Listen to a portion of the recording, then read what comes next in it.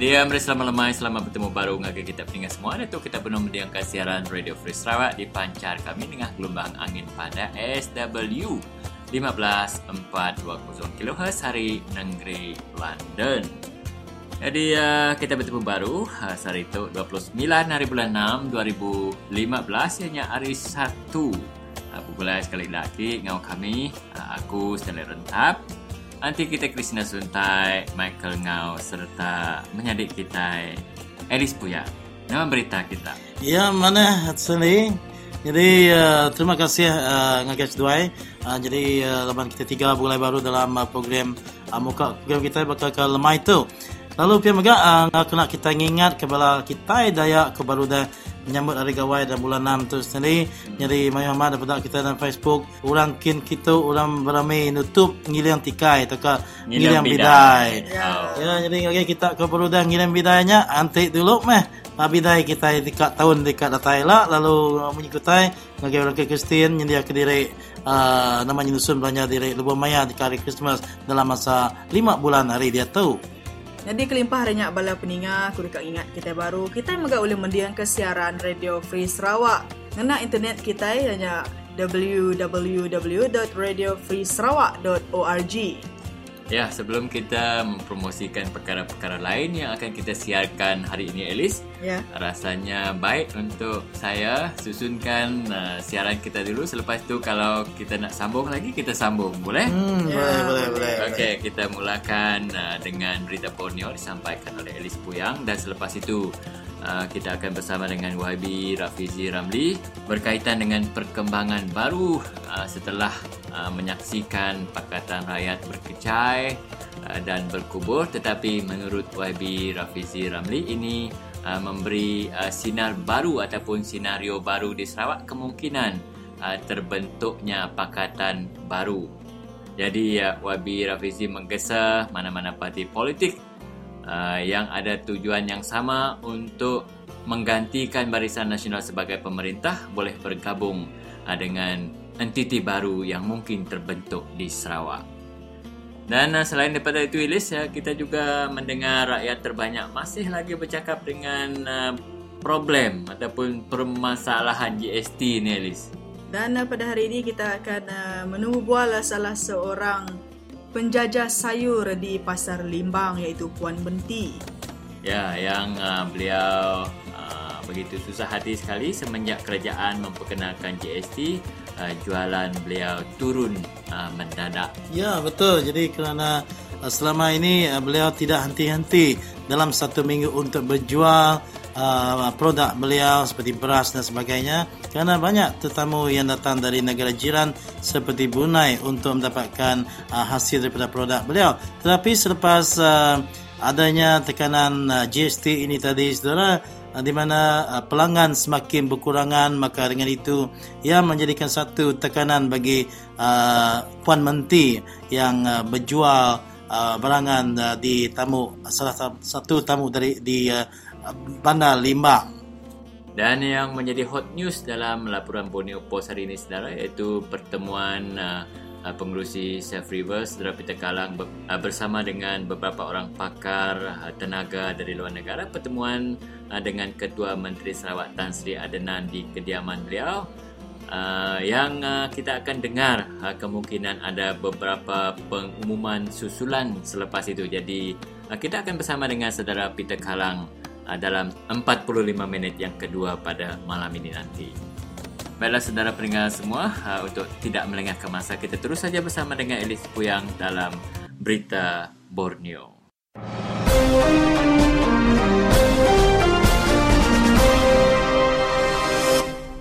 Salam sejahtera, anda bersama saya Elis Puyang dalam segmen Berita Borneo hari ini bersamaan dengan hari Isnin 29 Jun 2015. Berikut disampaikan berita. Sumber alternatif yang digunakan di luar negara seperti tenaga solar, sumber angin, hidromikro dan minyak biomas yang menghasilkan gas dan metana akan digunakan di negeri ini jika sesuai. Ketua Menteri Adanan Satem akan melihat semua laporan dan maklumat lengkap sebelum membuat sebarang keputusan selepas diberi penerangan pada Sabtu lepas mengenai sumber tenaga alternatif oleh Profesor Daniel M. Kamen dari Universiti California, Berkeley. Projek empangan Mega Sarawak mungkin dihentikan jika sumber alternatif dapat digunapakai di negeri ini. Pelan untuk membina 12 empangan mega oleh kerajaan negeri dicanang oleh Ketua Menteri Abdul Taib Mahmud.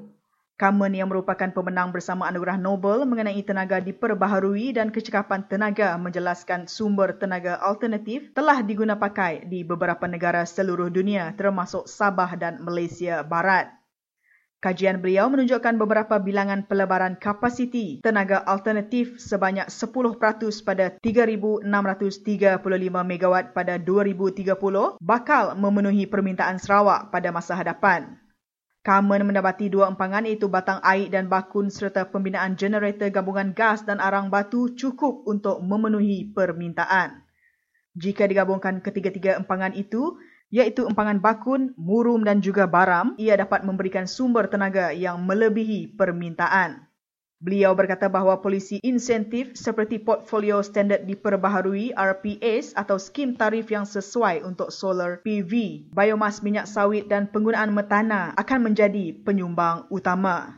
Penggunaan sumber alternatif jelas Kamen sangat penting disebabkan negara-negara Eropah dan PBB menentang pembinaan empangan mega di mana memberi kesan kepada biodiversity, orang asal dan warisan mereka. Beliau berkata pelabur seluruh dunia termasuk Amerika dan China hari ini mencari projek hijau dan mereka tidak mahu kehilangan berbilion dolar apabila mereka mengetahui Sarawak memusnahkan hutan dan komuniti orang asal. Sementara itu, pengerusi Safe River Sarawak, Peter Kalang yang mengiringi Kamen untuk bertemu Adanan berkata beliau telah menghantar laporan dan kempen anti-empangan di mana mempunyai lebih 8,000 tanda tangan kepada Ketua Menteri. Terdapat juga kempen tanda tangan dari parti politik. Beliau memberitahu Adanan bahawa beliau kecewa dengan sikap pemimpin komuniti yang tidak mampu dan tidak sepatutnya mewakili penduduk yang mempunyai rumah, ladang, tanah dan harta benda persendirian. Pemimpin komuniti yang menyokong empangan dan kawasan lain tidak menerima kesan dari cadangan pembinaan empangan baram. Adanan dijadualkan akan bertemu penunjuk perasaan dan ahli kempen anti-empangan selepas Hari Raya Aidilfitri. Radio Free Sarawak cuba menghubungi Ketua Menteri untuk maklum balas tetapi masih belum menerima sebarang jawapan dan akan memantau isu ini dalam beberapa minggu yang akan datang. Berita diteruskan. Beberapa organisasi bukan kerajaan NGO dan masyarakat awam akan mengadakan perarakan besar pada 22 Julai 2015 yang akan datang di Padang Merdeka untuk memperingati Hari Kemerdekaan Sarawak yang ke-52. Pengerusi program Peter John Jaban berkata bahawa acara ini diadakan bagi menuntut Ketua Menteri Adanan Satem untuk mengisytiharkan 22 Julai setiap tahun sebagai cuti umum. Dijangkakan lebih 5,000 orang yang menggunakan pakaian kebudayaan akan berarak dari bangunan Majlis Bandaraya Kuching Selatan MBKS menuju Padang Merdeka bermula jam 8 pagi. Mereka akan diiringi 100 penunggang basikal, 100 orang menggunakan kereta dan 100 orang penunggang motosikal berkuasa tinggi dalam laluan sepanjang 3.5 km dengan membawa bendera Sarawak dan kain rentang Sarawak for Sarawakian. Sementara peserta perarakan akan membawa kain rentang dan mesej melalui Manila Card untuk menuntut hak rakyat Sarawak. Antara permintaan lain termasuk referendum untuk hak rakyat Sarawak, hak perlembagaan dan pematuhan 18 perkara dalam Perjanjian Malaysia 1963. Penggunaan penuh dalam immigration, autonomi dalam pendidikan, tarif dan kewangan, pengutamaan perkhidmatan awam untuk penduduk tempatan, mengembalikan pemilihan majlis dan pengembalian minyak dan gas kepada orang Sarawak. Peter John berkata, Sarawak dijanjikan autonomi penuh dari kerajaan koloni Inggeris 52 tahun lepas dengan pemberian kuasa penuh kepada Ketua Menteri dan Dewan Undangan Negeri sebelum menandatangani Perjanjian Malaysia di mana Sarawak merupakan rakan pengasas Persekutuan Malaysia. Perjanjian Malaysia 1963 merupakan asas penyertaan bersama Sabah, Malaya dan Singapura dalam Persekutuan Malaysia. Jelas Peter yang merupakan rakyat Malaysia yang pertama, salah seorang 100 Information Heroes oleh Reporters Without Borders, sebuah badan bukan kerajaan berpangkalan di Paris sempena Hari Kebebasan Media Dunia tahun lepas. Beliau berkata, sambutan pada 22 Julai ini bukan hanya untuk memperingati acara bersejarah Sarawak tetapi untuk memperbaharui tuntutan bahawa Sarawak berhak menerima yang sewajarnya seperti yang dijanjikan kepada mereka 52 tahun yang lepas. Perjanjian yang sewajarnya, jelas Peter, mesti mempunyai jaminan dalam semua aspek seperti pendidikan dan pemberian beasiswa, dana pembangunan dan fasiliti, kebebasan mengamalkan agama dan cara tradisi serta pengesahan Sarawak sebagai rakan setaraf dengan Melaya dan Sabah. Beliau menyeru seluruh rakyat Sarawak yang mencintai Sarawak dari seluruh parti politik dan kaum untuk menyertai perarakan yang bermula di tapak MBKS. Difahamkan bahawa perarakan yang sama bakal dijalankan serentak di bandar-bandar utama negeri Sarawak. Sekian sahaja berita Borneo hanya di Radio Free Sarawak. Berita Borneo itu tadi disunting oleh Timang Kenyalang.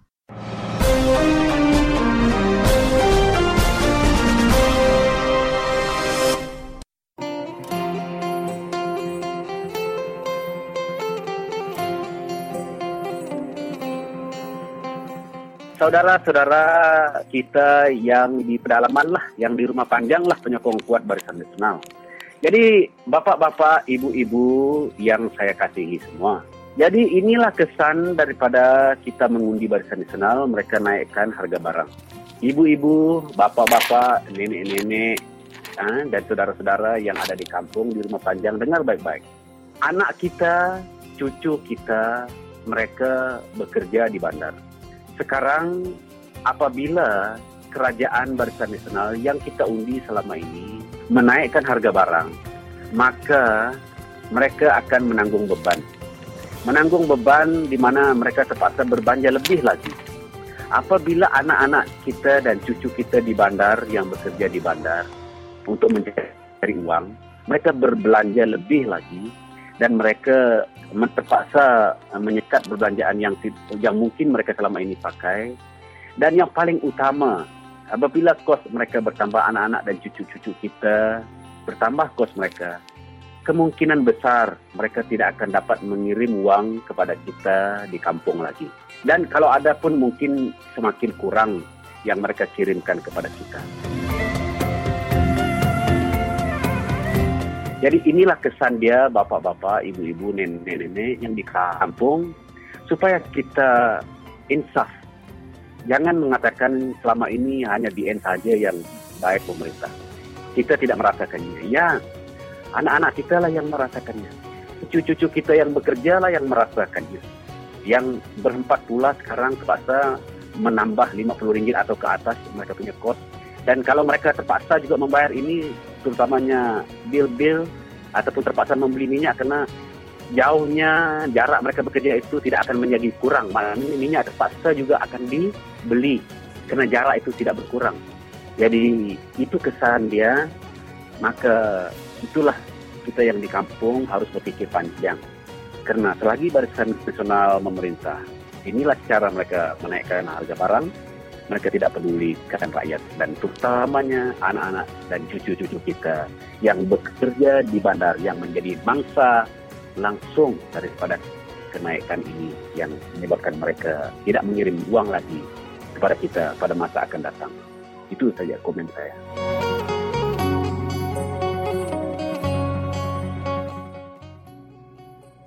Saudara pendengar yang dihormati sekalian, pada 16 Jun 2015 yang lalu, Parti DAP telah mengumumkan bahawa Pakatan Rakyat tidak lagi wujud berikutan keputusan Muktamar Parti Islam se-Malaysia PAS meluluskan usul tanpa bahas bagi memutuskan hubungan dengan DAP. Keputusan Muktamar Parti PAS itu memberi kesan yang mendalam kepada ketiga-tiga parti dalam Pakatan Rakyat iaitu PAS, PKR dan juga DAP, dan sekaligus gabungan yang diharapkan untuk membentuk sistem dua parti dalam sistem demokrasi Malaysia itu telah musnah. Berikut kita dengar penjelasan daripada YB Rafizi Ramli, Setiausaha Agong Parti Keadilan Rakyat, berkaitan kemungkinan akan wujudnya gabungan baru Pakatan Rakyat untuk berdepan Barisan Nasional dalam pilihan raya negeri Sarawak yang akan berlangsung pada bila-bila masa sahaja dari sekarang. Ada kemungkinan. Sebab itu semasa keadilan membincangkan perkara ini, memang kami tetapkan dan tegaskan bahawa kita akan terus merintis jalan untuk menumpuhkan gabungan kerana kita tahu untuk berhadapan dengan Barisan Nasional ini sukar untuk menang tanpa gabungan yang kuat.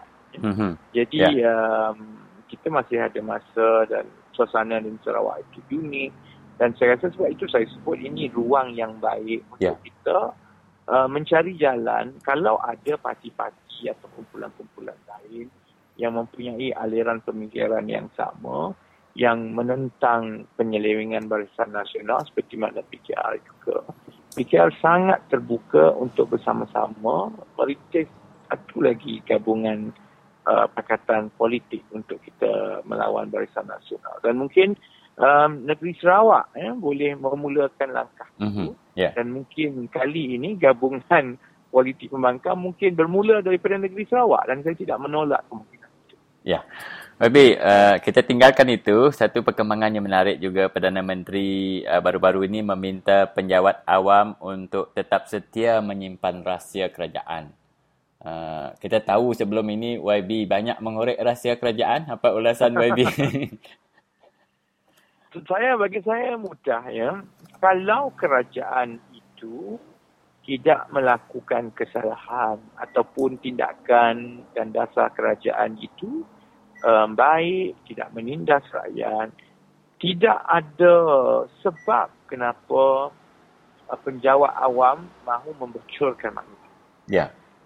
Maklumat yang dibocorkan ini kebanyakannya ialah maklumat yang bertentangan dengan kepentingan awam. Maklumat yang sebenarnya menekan rakyat. Jadi oleh kerana itulah, maka ada penjawat awam mungkin yang merasa tanggungjawab. Maka mereka mengambil pendirian untuk membocorkan maklumat itu supaya dasar ataupun tindakan kerajaan yang merugikan rakyat itu dapat dihentikan. Jadi isu yang besar bukan soal menjaga kerahsiaan ataupun setia kepada kerajaan. Isu yang besar ialah dasar dan tindakan Barisan Nasional yang berterus-terusan merugikan rakyat. Malah bagi saya, pegawai kerajaan, penjawat awam yang mengambil risiko untuk membocorkan maklumat begini dengan niat untuk menghentikan penyelewengan ataupun keputusan yang tidak baik di pihak Barisan Nasional. Penjawat awam seperti ini adalah seorang yang cukup berjasa kepada kerajaan dan juga kepada negara. Dan kesetiaan mereka bukan kepada parti pemerintah.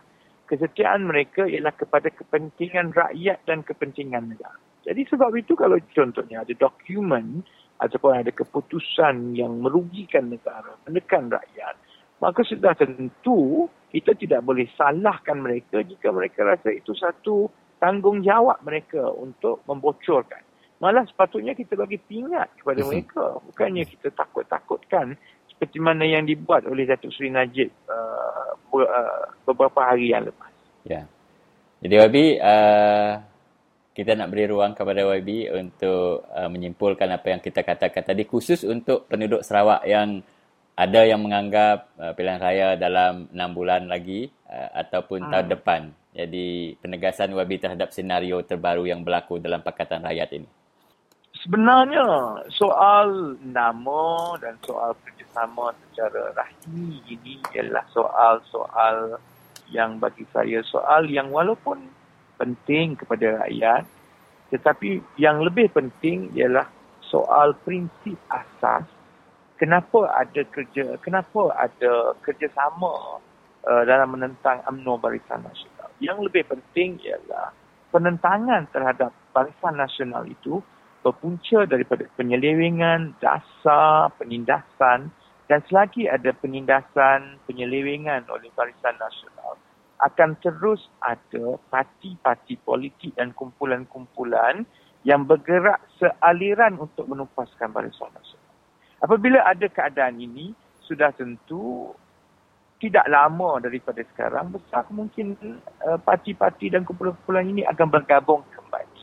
Jadi sebab itu ingatan saya kepada rakan-rakan di Sarawak, rakyat Sarawak, supaya tidak terlalu putus harapan ataupun kecewa ataupun merasakan sukar keadaan untuk masuk pilihan raya untuk buat perubahan. Kerana bagi saya, apa yang berlaku minggu ini hanyalah perubahan sementara. Sementara dan sebelum kita dapat menyusun kembali gerakan yang menentang Barisan Nasional ini dalam bentuk satu gabungan yang baru. Jadi saya agak positif, insya-Allah, kalau diberikan ruang, parti-parti politik yang menentang Barisan Nasional ini akan mencari jalan untuk bersama-sama dalam satu gabungan yang baru. Dan dalam konteks Sarawak, kita harap gabungan itu akan terus mendapat sokongan rakyat Sarawak, kerana selagi Barisan Nasional itu berkuasa, tidak kira apa janji manis yang dibuat oleh Ketua Menteri yang baru ini, akhirnya sistem itu masih lagi yang berlandaskan kepada penyelewengan, penindasan, mendiskriminasi rakyat dan lain-lain. Baik, terima kasih Wabi Rafizi. Selamat berpuasa sekali lagi. Okey, terima kasih, insya-Allah.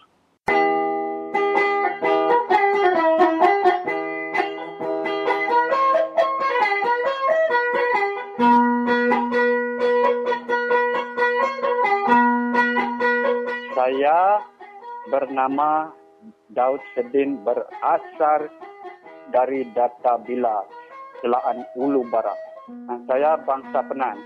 Bagi pihak saya, sorrylah, saya tidak bersetuju dengan Taman Negara.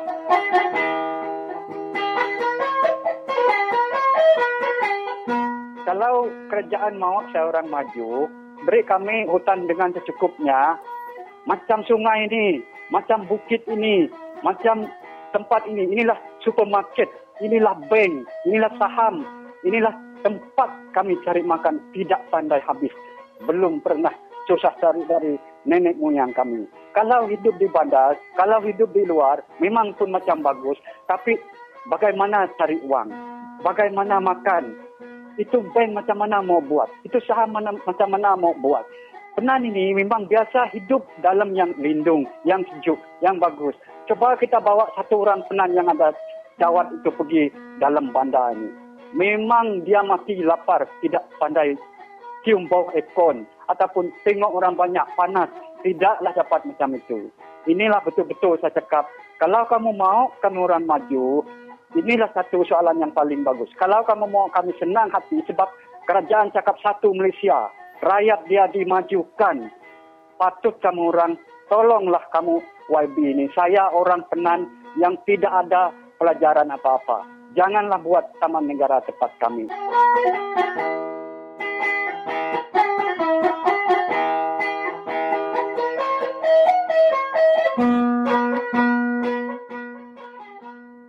Salam sejahtera dan bertemu kembali kita ke udara bersama kami di Radio Free Sarawak.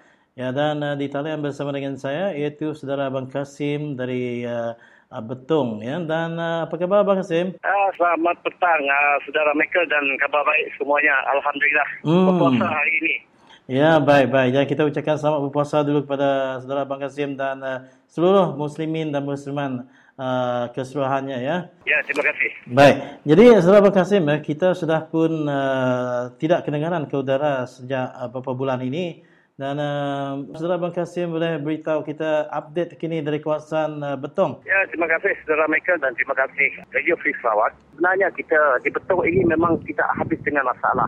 Tidak habis dengan isu yang masih tertangguh sekian lama. Jadi saya berpendapat ini adalah satu masalah yang besar dan peluang bagi Pakatan Rakyat atau iaitu PKR yang akan bertanding di Parlimen Betong, di Tun Layar, Tun Bukit Saban dan Tun Seribas untuk mengaktifkan jentera masing-masing, dan kita insya-Allah kita akan bergerak dari masa ke semasa untuk menyampaikan maklumat di mana rakyat sekarang begitu terhimpit dengan masalah, begitu terhimpit dengan kenaikan barang seperti mana yang mereka katakan tadi dengan GST.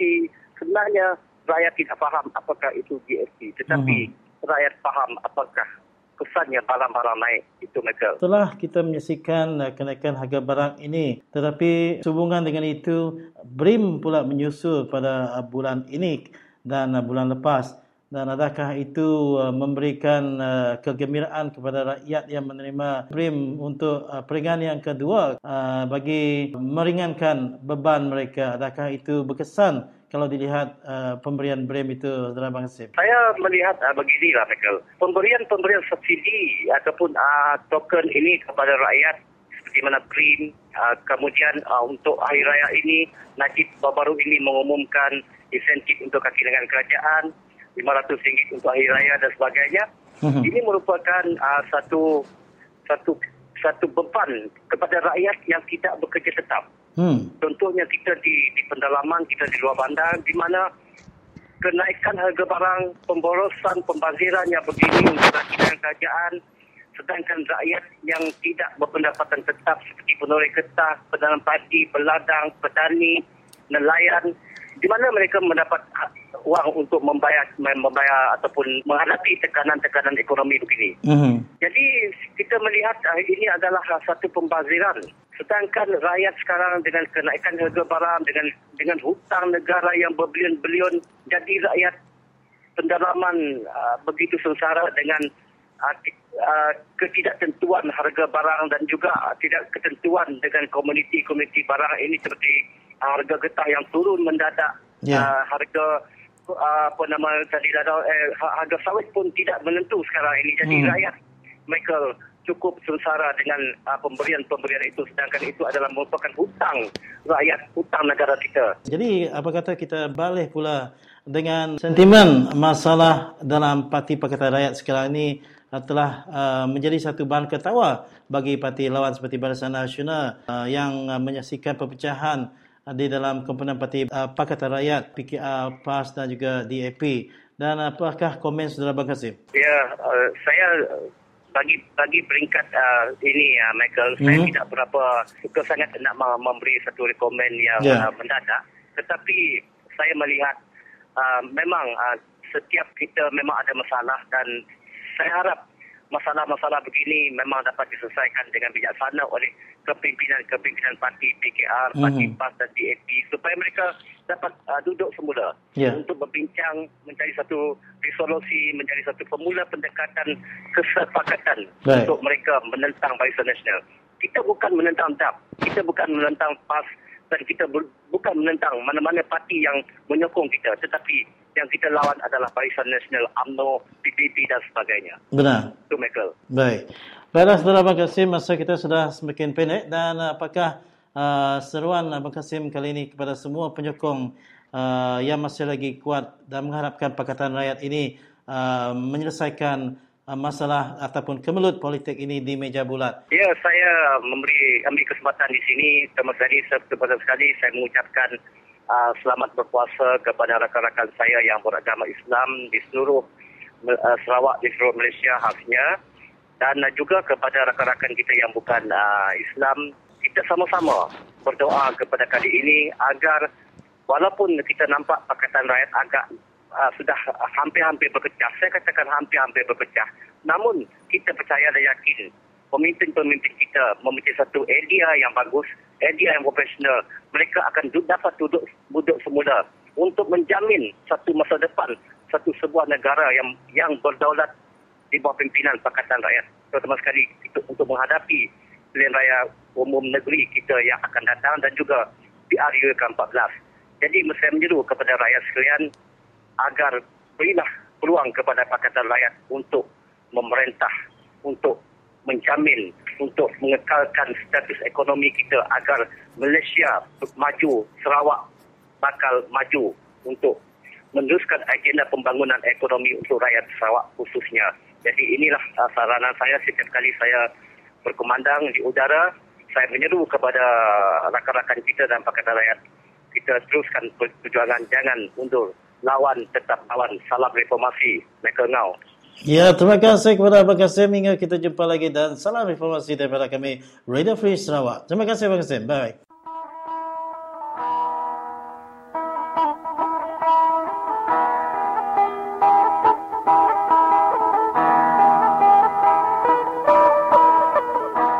Ni alai radio tu aku minta kita dia majak ke Radio Free Sarawak kita tu kena nesau orang bersedia untuk kita ke berpilih aja. Ukai ungkap mulai kundi itu tadi dah. Ungkap kita itu ngubah ke perintah kita itu. Ungkap kita ngubah perintah kita ini. Radio Free Sarawak kita ini cukup kesan kami, terima kasih amat kami dengan kita. Nadai kita nasau kurang lagi rakyat terbuka aku dengan saya. Tu very heart touching tu aku madangan, very encouraging radio tu. Orang kini nganya jarang dok aku yang ia kena tak hardcore BN pan buat menua kami tu sebab ia ke benda na tegar radio denyak baru tidak udah ningo tai di keluar dari radio kita itu tadi pengandiri meri jaku dia baru tidak nikir rumah panjai.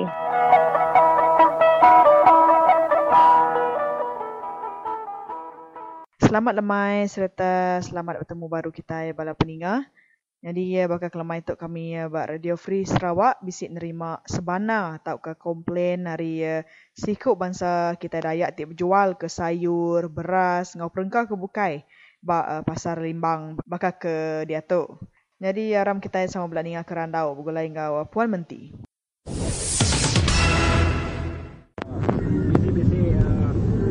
Lupa memen, bisi lupa memen utainya ada tangkap orang beli orang bagi orang ke datai di menua bukai, udah bekau atur baru tu ada pejalai ke. Ini koya tadi di dulu sebuah puluh gantang dalam sekali nyawa dalam sehari beras saja dan dia tahu mana nanti jual ke 5 gantang dalam sehari. Udah bekau utai itu ada pejalai ke menua kita yang tahu. Jadi dia kita sama mengasai ke gambar hati diri lebih lagi menua ke berkempis pedagang menua luar. Kenapa engkau kena terbiasa tak ke begitu. Jadi taja apa begini aku aman jaga penati leban menjadi kita itu tadi Puan Munti itu taja pun bisi kena ngasai ke penusaha banyak ia mengkangai ngetu jual ke kena ku ya ketika matnya gak saya ni nanti nak diri lah. Oh, saya hati aku tu umur udahnya 50 lebih ya. Kerja bukai bagat ke tu me tak pekerja me yang saya dempo minta kasih bala perintah men dulu ya gay. Boleh hendak ya majak ke jadi tahu ke badau. Lebuh orang kena ada berami begitu tadi kata tuan tendang berjual tiap hari mengawal bertamu tu. Nak agak ramai aku berjual tiap hari. Start hari Minggu sampai start hari 2 sampai hari Minggu hari 1 aja aku. Pelaban hari 1 nyama munyi aku tak ada. Dulu coba berdau besok jadi hari Minggu hari 1 nada uapnya. Dua saja 20 dalam sebulannya nada cuti laban siwak dan berjual laban enggak berunanya nada ngetu kita hari 1 bisa anang ke hari 5 sudah dan cuti deh sudah nada bisa belum aku pun nada cuti ke siwak berjual dia tu cuti ku hari 1 nada bagang deh hari 1 hari 2 nada juga melai laban kami tu kurang siapa ditonton nada jiran tua berunai dia. Oh iya buat nikah ke pengalaman wanted nama apa barang kelebih laku jual na hari semua sayur hari sida beras perengkau bara-bara bukai dan ni bagi kelebih laku di Limbang itu. Bagaslah bakal berio kenal bagas berio hari berio tengah apa namanya dagang bukit madu macam-macam bagasnya aku lapar macam mai ngoi bagas tempatan Limbang po berio Limbang. Oke, kita belinya segantang artinya. Dikira sepertakar gantang. Berapa jual beras bario di pasar Limbang itu? Dulu ya mulai datai bulan 12 terbuka. Mar mimian kami beli dah 28, jual dah 30 makanya. Tu dah lama kami beli 19, boleh jual 25, 24. Mengenai ditinggal lepas kami dah sampai dah bersih dah buai. Nyak oleh kami di sini ke mimian maka plastik kami impu ke kampungnya lain berdaud nak dibersih sudah kami impu sampai lelah ke.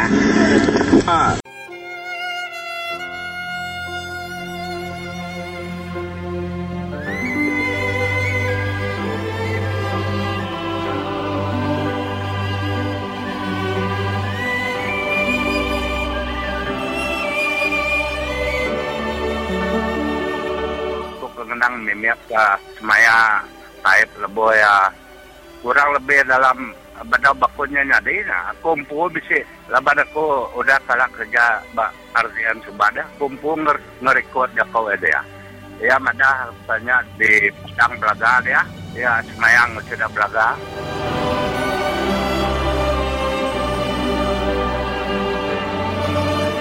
Nadai kurang hari 100 orang Belaga akan jadi jutawan selepas baku ini dibina ya. Tidak kurang dari 100 orang Belaga akan jadi jutawan selepas baku ini dibina. Bapak jutawan dia tu orang kebengkerap kemayo di tanya asap dia. Jaku nyata bulannya, jakutan Mahmud namanya. Aku berani kok. Teka ya main aku kekuat. Kekuat mako nadai ku takut kayaknya. Tidak kurang dari 100 orang akan jadi jutawanku ya. Ini jutawannya deh. Bapak ko orang jaga dia saat dia tu.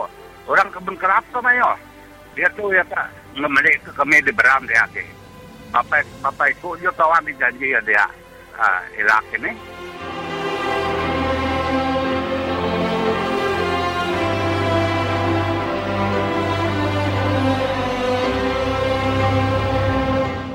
Bala peninga, kita baru dah berkongsi penemu ngau kaban kita hari menua baram ianya Mr. James Mering ia ke kalak bekerja ngau RTM pengelama 37 tahun. Mr. James Mering kita tu tadi bisik nusui ke janji bula Kepala Menteri Taib Mahmud lebuh ia berkimpin nyadi ke empangan bakun di menua Belaga.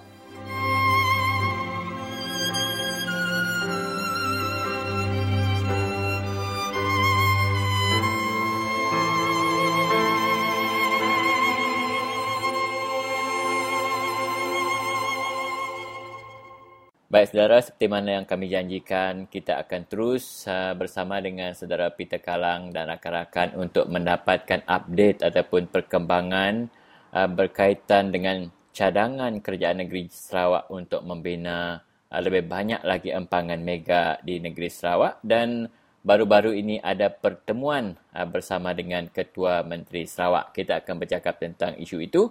Tetapi terlebih dahulu, salam sejahtera. Selamat bersua kembali dalam siaran Radio Free Sarawak, Peter. Terima kasih Stanley. Terima kasih kerana memberikan saya peluang untuk bercakap sekali lagi. Ya, kami mendengar bahawa satu pertemuan bersama dengan Ketua Menteri Sarawak telah berlangsung. Boleh saudara Peter maklumkan bila, di mana, siapa yang terlibat dan apakah tujuan pertemuan itu, Peter? Jadi pada 27 hari bulan 6 ini ada satu rombongan kami bertemu dengan Ketua Menteri Sarawak, ada dalam Satin, dan rombongan kami adalah yang pertama ada suatu profesor dari Universiti California, Profesor Dan Cameron.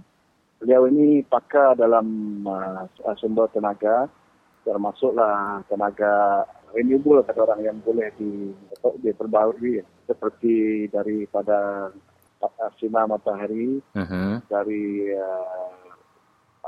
dari biogas ataupun sampah uras yang yang tidak digunakan lagi, dan mereka boleh membuatkan itu dari satu sumber tenaga, dan juga daripada microdam.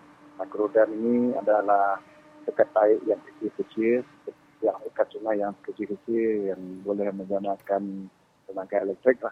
Ya. Ini yang kita buat. Jadi yang lagi dalam rombongan kami adalah Cap Wayne, satu pakar dalam menggunakan microdam ini, dan juga YB Sihau dari Kuching, dan saya sendiri lah, kita Kalang dari Self-Reverse. Jadi aksi beliau adalah sangat positif. Profesor Dan Cameron itu memberikan apa yang mereka sudah buat di dalam Sarawak dalam 3 tahun ini. Sudah mereka membuat kajian apakah cara kita boleh dapat tenaga selain daripada empangan mega yang dirancangkan oleh kerajaan kita pada masa inilah.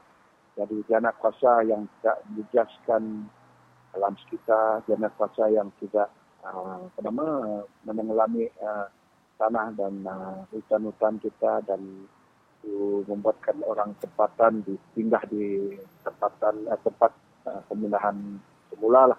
Peter, daripada apa yang saudara Peter dan juga rakan-rakan lain beri taklimat kepada Ketua Menteri kita tu, ada nampak beliau berminat ataupun mungkin mengkaji semula cadangan kerjaan negeri untuk membina empangan?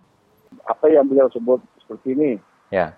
beliau terbuka untuk mengkajikan apa yang telah dibuat oleh Universiti California itu, dan kita boleh menggunakan dia untuk menyediakan elektrik di tempat-tempat di hulu-hulu di mana tenaga elektrik dari plant-plant besar dari bandar ini tidak dapat disampaikan ke sana lah. Jadi itu yang cadangan beliau. Dan beliau kata, beliau setuju yang sebutkan itu bahwa pangan mega ini adalah satu barang yang menyebabkan banyak kemusnahan, yang memang beliau setuju, dan juga tempat semula untuk orang yang jadi mangsa empangan ini adalah menggunakan perbelanjaan yang besar sekali untuk kerjaan Sarawak lah. Ya. Jadi jika empangan besar ini tidak dibina, kita tidak perlu menggunakan perbelanjaan yang besar seperti itu. Saudara Peter juga kabarnya mengambil peluang untuk menyerahkan tanda tangan masyarakat Baram yang membantah empangan Baram kepada Ketua Menteri? Ya, itu sudah kita beri, dan kemungkinan dia Ketua Menteri Adnan Abdul ini tidak pernah ditunjukkan apa yang itu tantangan itu. Ya. Oleh kerana tantangan itu kita serahkan kepada pejabat Ketua Menteri pada tahun 2012 sebelum beliau menjadi Ketua Menteri Sarawak lah. Jadi ada juga yang lain, ada video yang telah direkam oleh Borneo Project itu yang baru-baru ini, Framing Our Future. Kita memberikan itu juga kepada beliau supaya beliau dapat apa yang maklum balas orang dari akar umbi. Selain daripada itu juga ada satu kajian yang telah kami buat, maklum balas juga daripada orang dari akar umbi, berkenaan dengan cara Sarawak ini membuatkan SEIA mereka lah, kesan di dalam sekitar itu, mereka pergi berkunjung ke kampung-kampung, dan cara mereka buat tu adalah tidak profesional sekali. Seakan-akan mereka menyebarkan ataupun memaksakan orang menerima pangan ini. Itu juga kita beri kepada Ketua Menteri kita lah. Dan beliau adalah sangat positif, dan beliau bersetuju juga. Kita minta beliau supaya jangan juga mendengarkan pendapat orang atasan ataupun seperti ketua kaum dan sebagainya. Tapi juga dari orang-orang yang biasa lah, dari kampung sana, orang individu, dan setiap individu adalah mempunyai hak. Ya, beliau setuju juga bahwa beliau akan datang sendiri ke Baram pada satu masa nanti, mungkin selepas hari raya ini nanti, hari raya puasa ini, beliau akan datang berkunjung ke Baram dan minta orang Baram sendiri pendapat mereka berkenaan dengan empangan ini, katakan Baram. Itu yang saya bangga sekali, oleh kerana selama-lama ini adalah orang yang pengulu, orang yang ketua kampung ataupun pemancar temurung saya yang memberikan maklum balas kepada Ketua Menteri kita. Sekarang beliau setuju nak datang ke Padang lah, turun Padang, dan dengar daripada orang yang ramai seperti itu. Jadi dengan perkembangan terbaru ini, Peter, apa pesanan ataupun apa mesej yang mungkin anda boleh kongsi dengan rakan-rakan kita yang telah lebih 600 hari berbloket semata-mata untuk menghalang pembinaan empangan Baram? Yang pertama sekali, saya nak memberikan tahniah kepada semua rakan kita yang tertukus lumus di tempat bloket itu lebih daripada 600 hari sudah. Dan tetapi walaupun perkembangan baru ini adalah sangat menggalakkan, tapi saya rasa kita janganlah jadi flat. Jadi oleh kerana boleh juga orang politik ini menggunakan ini sebagai satu cara mereka membelikan undi kita, dan juga mereka menggunakan ini untuk melemahkan semangat kita. Ya. Kalau kita lemah nanti senang untuk mereka datang dan membenarkan empangan itu, kita tidak dapat jaga jasa. Jadi oleh kerana itu saya rasa pada masa ini oleh kerana Ketua Menteri kita walaupun dia satu yang tinggi sekali dalam kerajaan Sarawak, tapi banyak lagi kunci-kunci dia yang di bawah ini yang lagi menyokongkan empangan itu. Oleh kerana mereka ini ingin membuat empangan itu sebab mereka oleh menggunakan peluang ini untuk mendapat kontrak dan mendapat membeli jual semen sebagainya. Oleh kerana itu saya rasa bukan saja kita yang kena tekanan sekarang, Ketua Menteri kita pun kena tekanan. Jadi kita harus bertekad lagi lah daripada yang dulu. Oleh kerana sekarang kita tahu boleh bahwa Ketua Menteri itu ada terbuka, tapi mungkin itu tidak cerita dia belum habis lagi. Baik, apakah agaknya pengumuman yang saudara Peter harap-harapkan daripada Ketua Menteri Sarawak jika benar beliau berkunjung ke Baram dan kali ini ingin mendengar pandangan terus daripada masyarakat kita di Baram pula?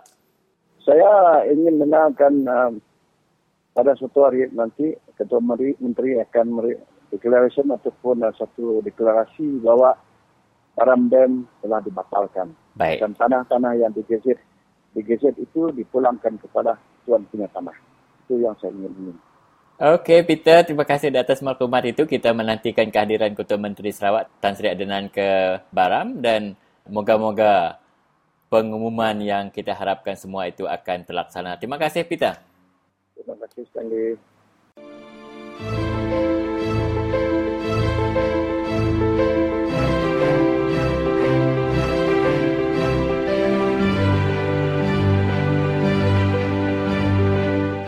Ngagai balai ban, balai ayak, balai ibu. Ya ke berpenemu kata beri duit nyak meduli kami. Bak penemu aku, tu cara kita berjakuk ngau tidak ya. Ayak, ibu, anti di parai lah. Sanggup di anti kami ngiling bangkai dengan tikai buai kayu. Unggai ko ya. Nada adat kita daya di buai kayu bangkai. Ukai kita uduk, ukai kita manok, ukai kita babi. Ya aku jauh, aku ya. Jadi pada kesedaya sudah ibu ketemu berkenyak. Berkenyak ku kami numbak ke dia anti tanah sudah ambil company magang ada no kita ngagak pendam. Berkenyak ku kami ngagak dubung ke dia anti kayu kita ada lagi. Sudah ambil ada sebang bala company. Jadi itanya yang angkat baru dia iban ke ndak kalak ke pasal sebelah mula-ulu nya. Anti enggak dibuai kayu bangkai, digiling ngetikai, anang di barisan. Nya pesan ngagai sudah ya. Ngagai aku harap kita iban di menulu, tu makebuah jakuk kita bertemu berkedai kopi, bertemu berekspres, bertemu berjalan-jalan umai. Kak dia wai, anti bangkai dia digiling orang ngetikai buai kayu, ngai. Hati ngai anang di barisan. Nya jakuk kena kita dia tu ngelaban orang di menulu dia.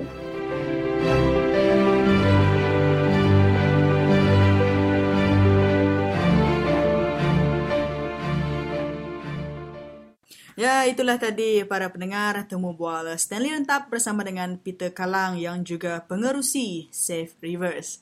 Dan kita berharap semoga satu pengumuman yang jelas disampaikan oleh Ketua Menteri apabila beliau melawat Baram dengan mengumumkan bahawa pembinaan empangan Baram akan dibatalkan. Michael. Ya, jadi kalau belum dia membuat pengumuman seperti itu ataupun di mana-mana sidang media, jadi kita harus tunggu dan jangan memberikan sepenuh harapan terhadap perjumpaan yang baru-baru ini bersama dengan Ketua Menteri. Ya, apa yang kita sangat prihatin, Michael, kerana rakan-rakan kita di Baram telah berjuang lebih 600 hari di tapak blokade di mana mereka meninggalkan keluarga, pekerjaan dan juga apa-apa aktiviti harian mereka semata-mata untuk mempertahankan tanah air di Baram.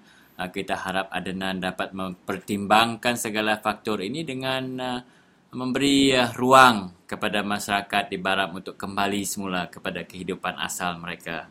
Ya, betul. Jadi dengan itu mana-mana kita harap ya, terutamanya bagi masyarakat yang lain juga, bukan hanya sekadar kita mendengar isu baram, dan mungkin ada yang ingin berkongsi dengan kita masalah-masalah di tempat mereka. Tidak salah untuk mereka bersuara di talian 082-237191. Dan saya ulangi kembali, di talian 082-237191. Dan juga anda boleh menghantar aduan anda kepada hashtag Aduan Rakyat Radio Free Sarawak. Saya ulangi, hashtag Aduan Rakyat Radio Free Sarawak. Dan tanpa melengahkan masa, saudara, kita akan bersama dengan beberapa lagi bahan temu bual kami. Dan apakah yang masih lagi tertinggal di sini untuk kita putarkan ini sendiri? Ya, kita akan bersama dengan rakan kita Rafael dari Pejabat Sadia, di Ibu Pejabat Sadia di Kuching. Dua bahan yang begitu bermakna yang beliau berikan kepada kita. Satu berkaitan dengan usaha-usaha rakan-rakan kita yang sebelum ini memeluk agama Islam, ingin kembali semula ke agama asalnya, iaitu Kristian. Dan bahan yang kedua berkaitan dengan perkembangan kes satu tangkapan yang dibuat terhadap rakan kita Senabung, dan mahkamah mendapati bahawa tangkapan ini telah dibuat secara salah dan mereka dilepas dan dibebaskan. Dua bahan yang sangat penting daripada rakan kita Rafael dari Pejabat Sadia di Kuching. Jatuh kita bergulai ngau Senabung nak sampai ayang anak adat ngau ebat anak sidi ngau bala-bala komuniti Semunjan mayuh mai bala-bala balito. Nyo penuh ah. Bala magistrate Semunjan itu. Jatuh kita dekat lemu perkembangan kes Sida Senabung terbicara. Jadi aku bisi ninga berita manah begitu. Lama komen bala kita tu. Saya terima kasih lah dengan adik Jarafia dah datai kita bantu kami kes kami hari itu. Hanya bab mahkamah magistrate Semunjan itu kes kami 3 yang Gustian ayang aku tadi menyiko ya. Jadi kes kami tadi jalai sekejap lah. Leban menyiko sida tadi nya pendakwa raya di bahagian nyentai company yang ada bisi datai. Jadi ini dia aku menyiko jaku sida tadi dia kan 6 bicara 6 sikit terus bicara lah kami leban peluang kami itu udah bisi 6 bulan udah kes kami diregister coba 6 bulan untuk pas hari itu. Jadi tiba-tiba ditangguh. Jadi menyiko sida tadi leban menyiko sida hari hakim tadi hari hakim tadi bisa pada mega anti polis lagi ke nawa lagi kami bicara hidak yang agak file baru lalu nawa kami lah. Di sidaya lagi nama kami untuk pulang lagi sidaya kami segi ngetan menua kami leban terubah tadi hidayah bisa ngau kami hidayah leban bisa 3 pilihan untuk hidayah kini sano banyak kami 3 dalam biliknya tadi ngau bala pulih maju dia tadi kira aku leban tu crime ngau sivil nasama kok ya kriminal ngau sivil nasama mana kita 3 nyerah lah ti ku dia nak mu lagi berangat hati ku dia tadaku ada kenya kening nyerah kalah nak kedunya kami habis menua kami habis company nanam berkebun bat tanah kami. Sekarang kes tu kami nyerah lah. Okey, lepas kes tanah rayuan kita hanya benar menjalai ke hanya rayuan ada sama kebina ngau sivil ada sama.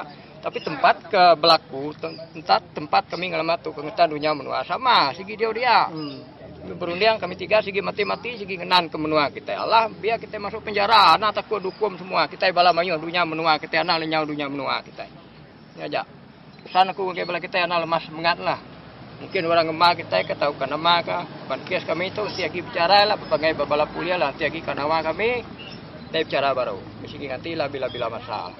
Jadi nama ge apa lama rundi yang ayang go betul. Ya, terima kasih ke Nuan Jarafil. Jadi bagi aku ngarap ke bakal pengawal terketuk ada pemujul lalu pesan ke bala semua kita ke bangsa Iban anang lak ke rata tengkira tanah buah kita ambil orang tan kuliah kita ya nah lemah semangat ngajar kira ya lah kuliah agak kesimpulan itu kira kes kita kriminal tu kira kita dah menang menangnya kira bebas kami 3 hari itu bebas tang kita tadi bebas lah ada si menyukai ini ada bisi syarat 3 perkara satu ada si syarat tanpa syarat dah lepas orang tanpa syarat baru tanpa syarat nanti pelabak aku kita tu sikit tu ada salah Mungkin ada salah. Tan ke dunia menua kita di ni bisi salah. Kita ngai meda mata kita datang ikan ke kebun mansa dunia menua anu dah tagang orang jalai.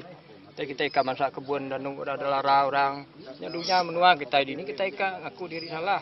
Orang sigi ngaku kita salah kita ni ka. Oh, kita dilarang orang mainnya. Datang ke pariat jalai kami masukin denya hidayah pariat agak ke pariat ketika kami ada kunci hidayah pagar semua. Nambah kenyak maga kunci pun bisi ke kami simpan beri hari company. Oh, diberi sila company. Nah bisi kami nyimpan. Kini akan nuduh kami salah. Oh, dituduh sila ya. Di kungari ke semua lah bala peningah. Lebih lagi semua kita Dayak, Tiban, Masua Sarawak itu. Sawap nak kita bersatu hati.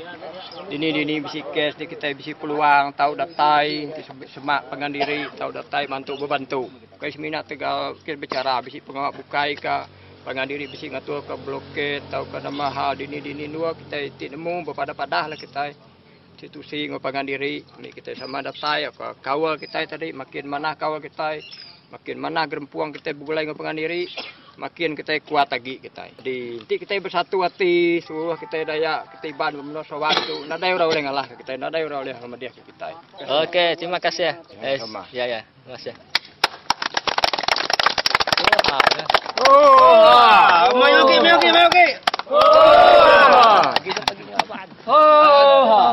Tu 2 3 lagi dok pergi ngelaban. Ya, tu live hari Simunjan lah. Untuk Radio Free Sarawak. Terima kasih. Jatuh kita bergulai dengan lawyer tidak senabung, tidak ayang, dengan hebat Joshua baru. Selamat pagi Joshua. Selamat pagi semua. Jadi bagaimana perkembangan kes di Simunjan ini yang melibatkan 3 individu yang telah ditangkap sebab mempertahankan tanah kita? Ya, pagi ini kita berjaya untuk membebaskan mereka tapi pertuduhan masih ada.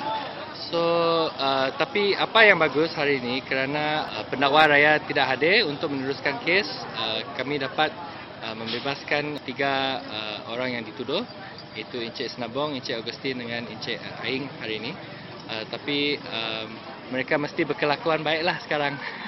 Mereka ini ditahan di atas seksyen ataupun tuduhan apa?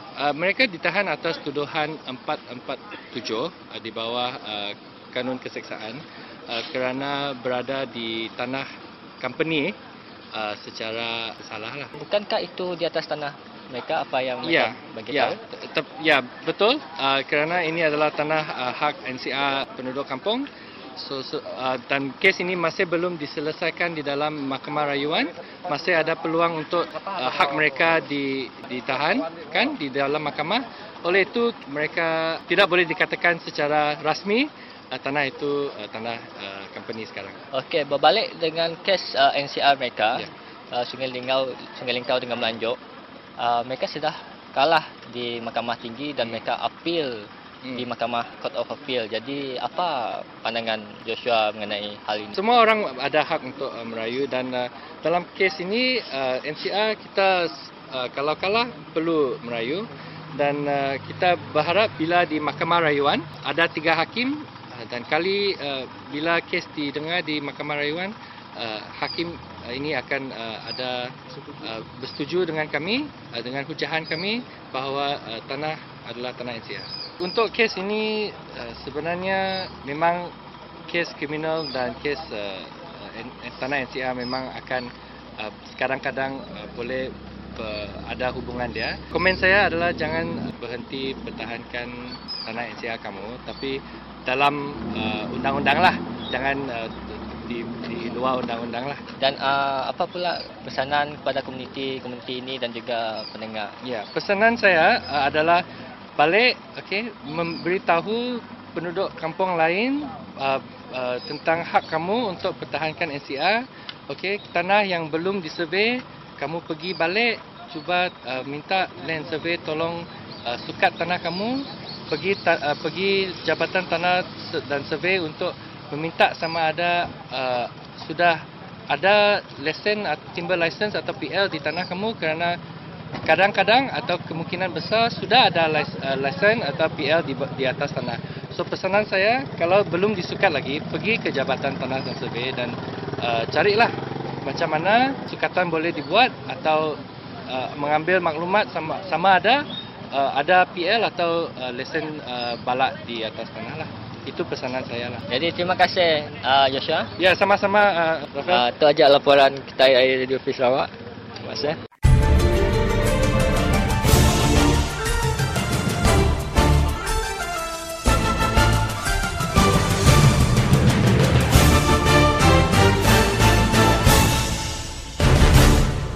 Inai gat hai kenau itu.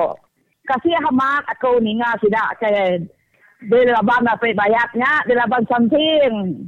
Nyak le aku kamadeh ke Sri Tap Sri Sarawak. Bakatau ko ya. Labannya tayep mamut nual kami hayat. Ane ngano apa bayat. Laban apa bayat Tuhan beli. Patut mal tayep mamut laban bercaha. Dimut masing jabu nyak patut laban bercaha dulu. Aneng laban apa bayat ngalai ke sidak ai lagi bunuh hang belantai hang. Ujo pahai ngapa sidak ya. Aku nina sidak selangau dia madeh. Ambil kena jail, ambil kena lantai, masuk hospital. Aku kanya be, aku nina kita iban dah gagak bakannya. Kak sidak ya nak ngetan ke tanah sidak ya, laban sigi amat sidak ya. Kita ni piah dia bakannya. Siapa kenyual tanah sidak ya nya dulu laban. Ya udah kita ngelaban orang kenyual tanah kita nya, bahu kita nageng sidaknya. Maka orang kembali tanahnya tadi. Katanya nak ngejar, ya udah jual kayak mamut. Udah jual sidak ke WB-nya sebagai kita. Nya alai tadi, mesti ya kenyualnya dulu laban. Udah nak mau kita ngelaban company. Company itu beli. Ya kenyualnya lebih dari anu oleh kita. Aku tiap-tiap lemai aku mendiang ke Radio Free Sarawak tu. Sampai jam pukul 6, aku sedek nak injek duduk dia. Laban aku hati kutu saya. Hingga mensia badunya tu cukup tu saya. Cukup jai tu hanya. Aku bisa nemu. Tidak bisa madang aku. Tidak yang madang kena cuma aja. Aku tidak ya. Dan kami semua kami kudah tu. Kami nak milih siapa-siapa.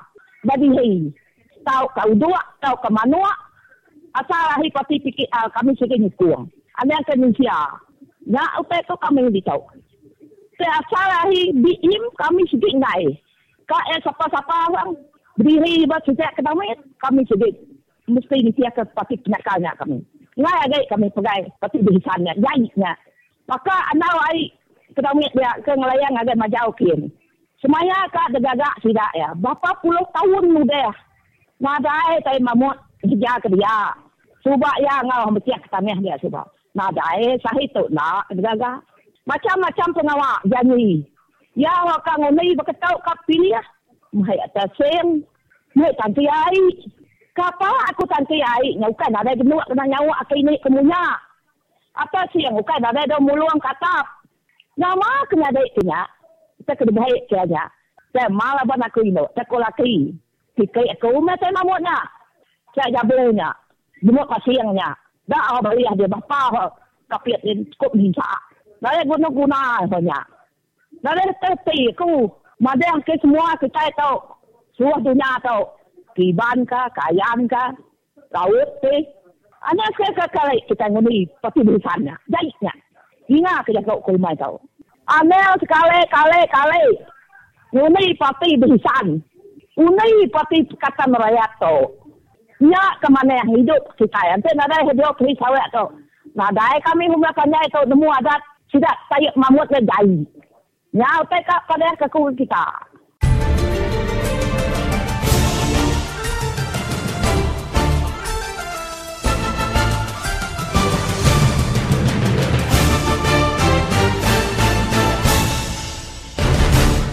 Salam sejahtera saudara, pada hari ini kita amat rasa bertuah kerana kita dah berjaya menghubungi seorang rakan aktivis kita di lapangan, di mana saudara ini merupakan salah seorang daripada suku kaum orang Ulu yang banyak meluangkan masa dengan kaum Penan di kawasan Baram, dan kita ingin menjemput saudara Dominic Langat di talian. Jadi apa khabar saudara Dominic?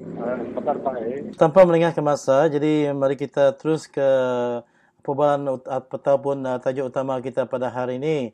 di mana terdapat di dalam Kerajaan Akhbar Tempatan di Utusan Borneo pada hari ini, di mana satu kenyataan yang telah dikeluarkan oleh Adun Telangusan iaitu YB Denis Ngau mengatakan masyarakat Penan perlu menghargai usaha Kerajaan Barisan Nasional, khususnya pemimpin tertinggi yang tidak mengabaikan masyarakat tersebut dengan membina pusat perkhidmatan, di mana sebuah pusat perkhidmatan bagi kaum Penan telah pun dilancarkan di Long Jikitan, iaitu di Long Silat.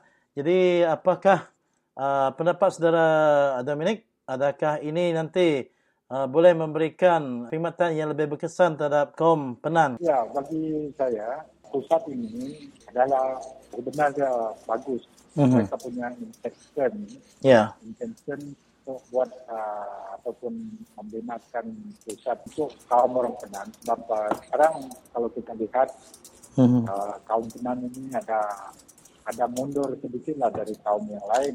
Tetapi dengan adanya pusat yang sebegitu, yang saya dengar dari mulut mereka sendiri, orang Penan, mereka kata itu rumah bangunan itu memang cantik, mengapa? Tapi macam ada yang mereka kata rumah bagus-bagus pun kalau perlu kita kosong di dalam sana, apa guna dia? Betul. Itu kebanyakan luahan hati mereka lah. Jadi bagi saya, kebanyakan mereka ini, mereka mau lebih dari itu. Jangan kita akan memberi satu gambaran kepada orang luar bahwa kerajaan betul-betul ambil berat tentang masalah orang Penan. Jikalau tidak ada yang lebih memanfaatkan ataupun menguntungkan masyarakat itu sendiri, seperti di Long Jikitan, mereka kata pusat itu memang ada, sekolah memang ada di sana, klinik memang ada di sana, tapi usaha mereka memberi satu alternatif dari ekonomi, sosial ekonomi, tempatan juga ada. Klinik itu di mana-mana pun kita pergi memang ada klinik. Sekolah pun begitu juga.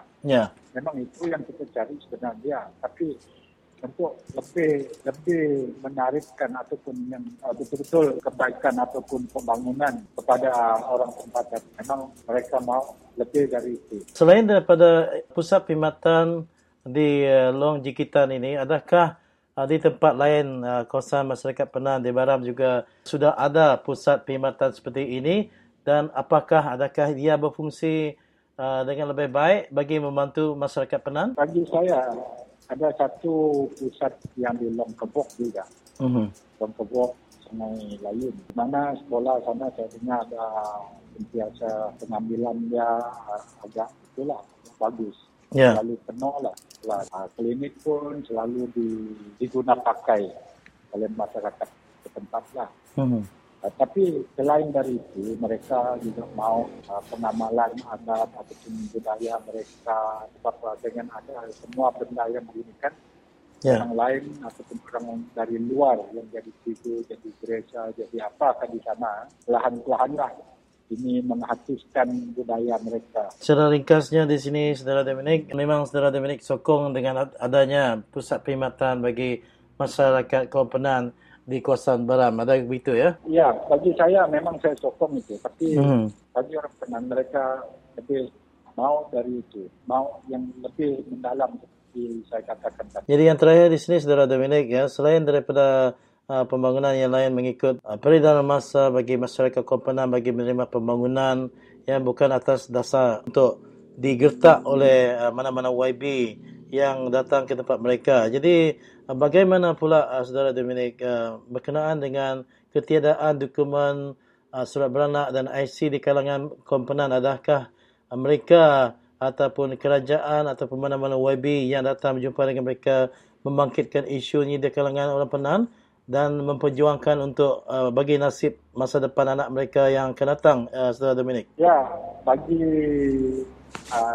dari segi masalah beranak dan IT ini memang ini masih banyaklah di kalangan masyarakat Penan. Sebab ada juga yang terpencil sekali kan, macam di Ulu Tutup, Ulu Limbang, di mana mereka dapat mengambil kesempatan ke masa lawatan yang begitu Sebab bagi mereka program lawatan yang begitu hanya sampai pada mereka mungkin 1-2 hari sebelum lawatan. Jadi apabila mereka untuk usaha pergi ke tempat itu, tapi sampai sana sudah orang balik. Itu satu masalah dia. Juga satu masalah dia lagi, lawatan itu hanya 1 hari ataupun 1 hari setengah sudah itu. Jadi ada juga yang mereka kata CIV. CIV tunggu lawatan yang akan datang. Tapi lawatan yang akan datang mereka belum tahu bila, tidak bersedia. Saya dengarlah. Jadi terima kasih kepada saudara Dominic kerana sudi untuk meluangkan masa bersama dengan saya di talian Radio Free Sarawak berkenaan dengan isu masalah penan. Dan hingga kita jumpa lagi di talian yang akan datang, saudara Dominic. Terima kasih dan selamat berjuang. Ya. Terima kasih banyak.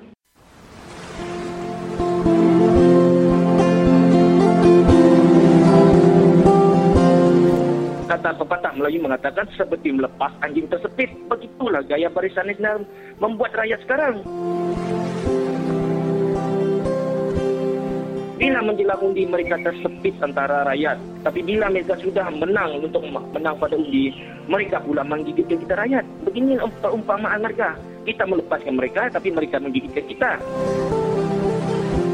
Karena selama 49 tahun mereka sentiasa menggigitkan kita rakyat ini, maka kita rakyat hidup dalam ketakutan. Jadi kuasa yang ada pada diri kita rakyat ini tiada lagi. Kita punya kuasa sudah hilang kerana ketakutan kita. Maka kuasa yang rakyat ini tadi yang kita pinjamkan kepada kerajaan Barisan Nasional selama 49 tahun ini, maka PRU ke-13 ini nanti kuasa kita rakyat yang kita pinjamkan kepada Barisan Nasional kita ambilkan balik dan kita tubuhkan satu kerajaan baru, kita beri mandat untuk satu kerajaan baru untuk memerintah.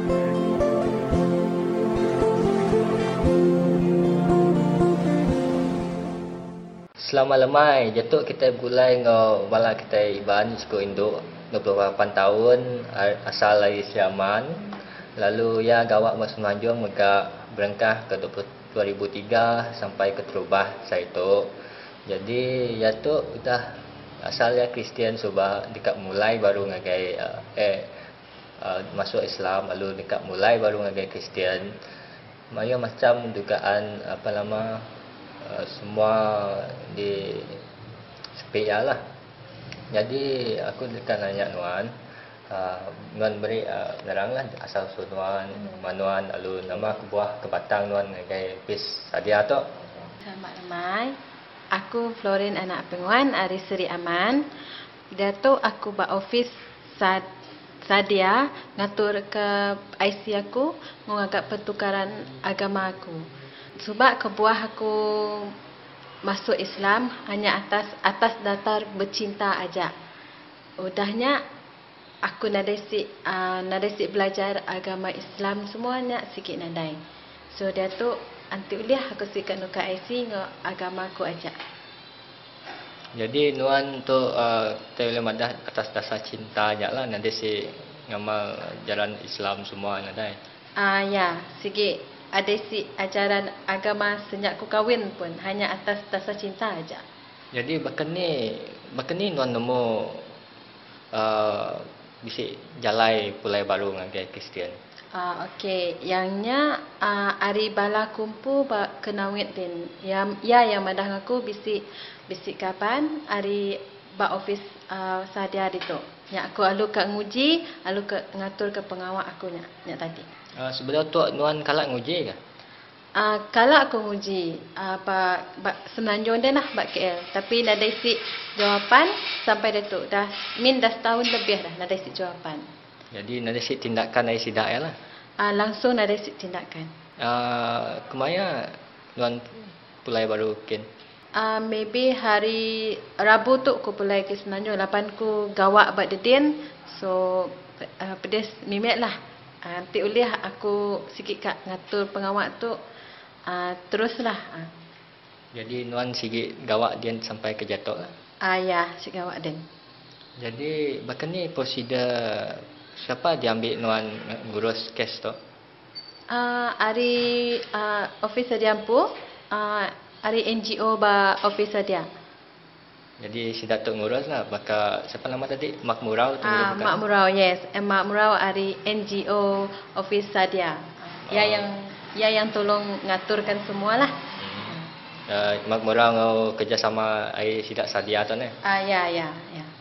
Jadi nama di dekat atau rundiang nuan pesan menuju ngai bala peninggal ngau bala tigukai te udah pedih mai laban bila dah kita madah dah masuk Islam tu pedih mai kat pulai gai bangsa kita empu. Jadi nama pesan nuan menuju ngai bala-bala peninggal. Laban mayuh orang bala peninggal tu kita madah ada nemu jalai berkeni kat pulai baru. Okey.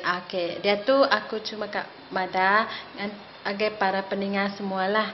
Laban tu pun kes aku tu pun sikit bisik bakal kes orang lain. So nanti kita bisik kat ngagak kes pakai tu pertukaran agama semua, IC semua. Datai meh ngagak office dia tu bak kucing. So sidak ya ulih nolong kita ngatur ke semua tu. And aku minta doa dari kita semua, harap ke urusan aku tu berjalan dengan lancar and mudah diatur nya aja. Itu aja wawancara kita bergulai dengan Cik Florence. Pulai dekat Pulai Baru ngagai ajaran Kristian leban dekat Nukal namanya Pulai Baru ngajak ke pengawal yang mujur meh. Jadi untuk pesan ya tadi ngagai bala peninggal. Terima kasih ngagai Nuan Florence leban sudah sama beri penemu ngau kongsi penemu ngagai bala peninggal semua. Okey. Ya, jadi begini materi bala peninggal kita ninga kelapu hari office Sadia HQ. Kita anjung kami itu. Jadi hanya antara bala peninggal kita ninga rapel ke bisi beranau ngosiko Indo bernama Florence Nguan. Ti dekat mulai ke direk ngagai pengarap Kristian ti udah ditinggal ke Lebuh Maya ya nama yang tadi nyelayap ya berpangan ngurang ke berbangsa Islam.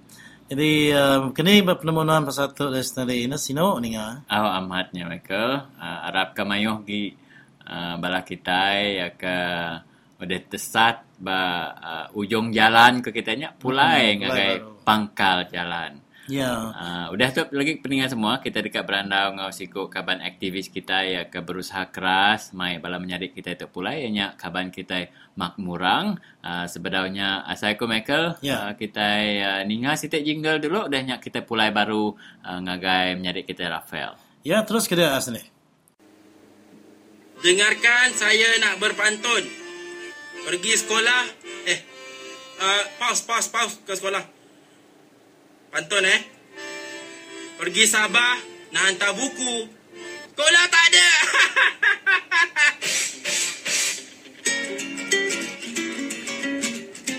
Baru-baru ni ada sekumpulan sukarelawan pergi ke Sabah bawa buku-buku nak dihantar ke kawasan pedalaman. Sekali terkejut beruk tengok sekolah dinding pun tak ada. Dan lepas tu diorang ambil gambar sebar dekat Twitter, kat FB pun ada nampak. Sampai viral lah benda tu. Mungkin disebabkan benda tu viral, maka dapat respon daripada Perdana Menteri, Timbalan Perdana Menteri, daripada kerajaan lah senang cerita. Kalau tak viral, duduklah budak-budak tu kat sekolah macam bayam tu. Sekolah dah terbakar dah setahun, tapi tak diganti dengan sekolah baru. Mungkin kita ingat ini isu-isu terpencil je. Tapi bagi yang selalu pergi ke kawasan pedalaman Sabah dan Sarawak, tahu bahawa sebenarnya dekat kawasan tu semua, kadang-kadang kemudahan asas pun tak ada. Sakit perut, nak pergi tandas. Tandas tak ada. Ini bukan benda baru. Mungkin kita rasa baru sebab kita ni duduk kat Semenanjung. Kat Semenanjung ni semua benda ada. Sebab kekayaan negara ni semua curah kat Semenanjung ni. Walhal saudara-saudara kita tu dekat Sabah Sarawak tu, kemudahan asas pun ramai tak merasa lagi. Ni nak tanya, apa dia orang tu bukan senegara dengan kita? Ini baru sekolah. Jangan lupa baru-baru ni ada dilaporkan pasal ambulan kerbau. Sakit jantung nak pergi hospital. Kerbau mati. Hei, kita ni pergi Tasik Titiwangsa naik kereta kuda sebab suka-suka. Dia orang kat sana sakit nak pergi hospital kena tunggu kerbau tarik. Itu semua cuma cebisan kecil je daripada cerita-cerita keadaan daif saudara-saudara kita kat Malaysia Timur. Banyak lagi cerita, banyak. Persoalannya, siapa yang mengkhianati saudara-saudara kita dekat Sabah dan Sarawak? Nak kata diorang tak ada hasil bumi? Hasil bumi diorang melambat. Ini satu lagi masalah yang mana sekumpulan kecil manusia ni kaya tak hingat. Tapi rakyat kebanyakan hidup macam berempat. Ni nasib diorang terhina juga. Tapi kuasawan-kuasawan kita, pak-pak menteri kita cuma nampak nasib orang Melayu je.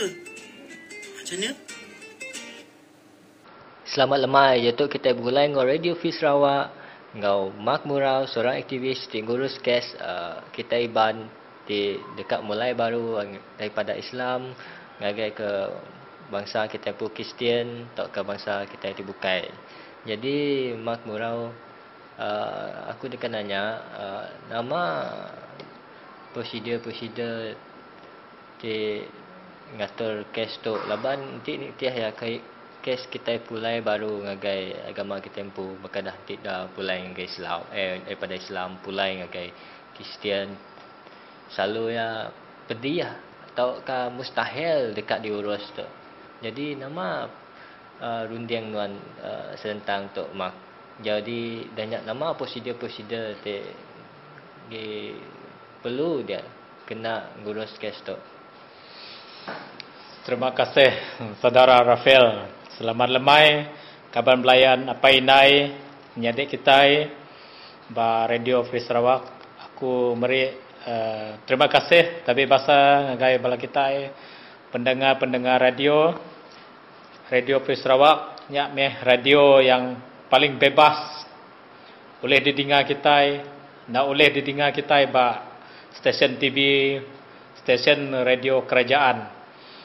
Aku meri puji ngagai Radio Free Sarawak labannya bebas maksud ke utai untuk ngetan bangsa kita Dayak, human right kita mesti ka diteguh. Seterusnya aku ka berandau ngagai kita dito laban penemu aku mayuh ba pengalaman aku mayuh kes murtad.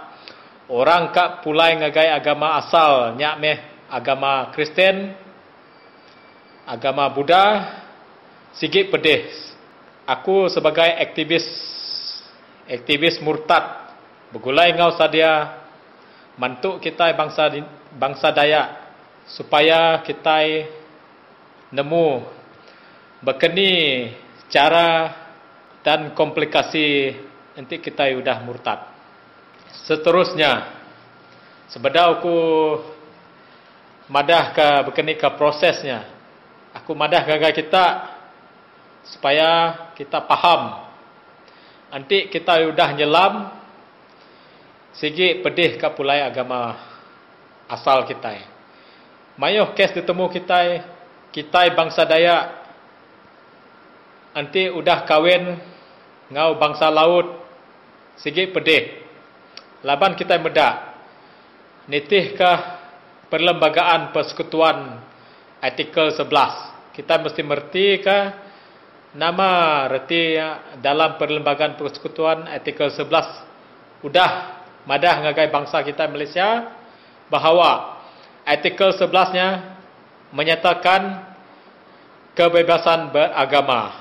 Artinya sidak Jabatan Agama Islam taukah Majlis Agama Islam Mahkamah Syariah oleh kita yang laban udah sidak madah sidak nak oleh maksa bangsa kita nanti kita berjadi ngau laut udahnya cerai baru sidaknya nak oleh maksa kita nitih ke agama sidaknya nanti kita sigi ngai lagi bergulai ngau sidak yang pu agama. Aku dekat nanya nuan kat mak laban mayuh kita Iban ada nemu jalai berkeni ke mulai baru ngagai bangsa mulai ke agama Kristian pulai baru. Jadi nama rundiang nuan sentang tu. Jadi okey. Kita medak detok berkeni ke pulai baru. Kami bak sadia detok bak office bak kucing detok Sarawak Dayak Iban Association oleh nolong bangsa kita sidak ya ka udah bercerai. Yang paling penting sidak udah bercerai. Nanti sidak agi bedau bercerai kami nak oleh nolong laban kami ngai de kumai sidak ya menghasut sidak keluar agama. Tapi yang penting, sidak ya, kes yang paling pertama, sidak mestikan ngurus, sidak cerai kes dulu, Pak Mahkamah Syariah, udahnya, oleh lebih baik kita ngagai sadia, kami boleh ngadu ke dokumentasinya beserta ngau tanya dokumennya sekali. Jadi bakani bala peninga bak luar dia laban mayu sidak tu ada mujalai mulai baru agama sidak ya, jadi iga nuan kena ngurus ke sidak tu lah. Jadi ulian nuan beri sidak kontak nuan, jadi bakani ulian awak sidak ya ulian iga nuan. Okey, sebelum aku ngulung ke habis ke jaku aku minta kita boleh merendau aku terus ngagai ba ofis sadia melalui telefon 014 599 5582. Aku ulang baru 014 599 5582. Ya. Tahu kau boleh di pedak kita ba SB, tahu dah boleh kontak badia, tahu boleh di add ba FB salam dua jari. Ya, tu terima kasih mak atas nuan undang nuan dan berandau kita ba Radio Free Sarawak tu. Okey, terima kasih. Jadi demikian tadi saudara siaran Radio Free Sarawak, hampir 90 minit kita bersama. Kami telah melaporkan pelbagai isu. Jadi teruskan bersama kami lagi untuk siaran Radio Free Sarawak hari esok pada jam 6.30 petang hingga 8 malam melalui gelombang SW 15420 kHz. Selain itu, saudara, anda boleh mendengarkan kami melalui laman sesawang www.radiofreesarawak.org. Dan anda boleh menghubungi kami di talian 082-237191. Dan saya ulangi 082-237191. Jadi, nganyap tinggal semua, seminat bak Radio Free Sarawak. Semua kita tahu berjaku.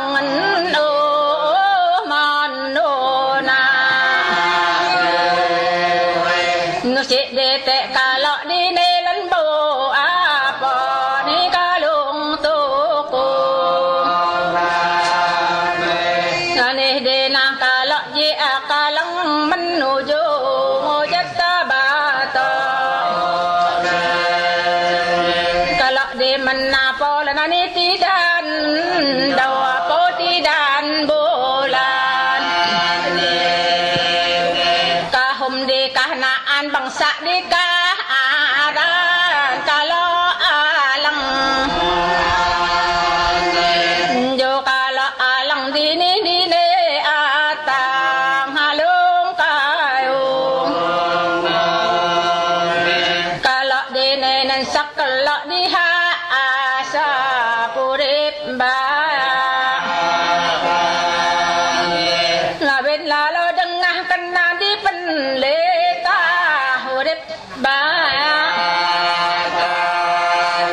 Malaysia maju di nak kurin rendah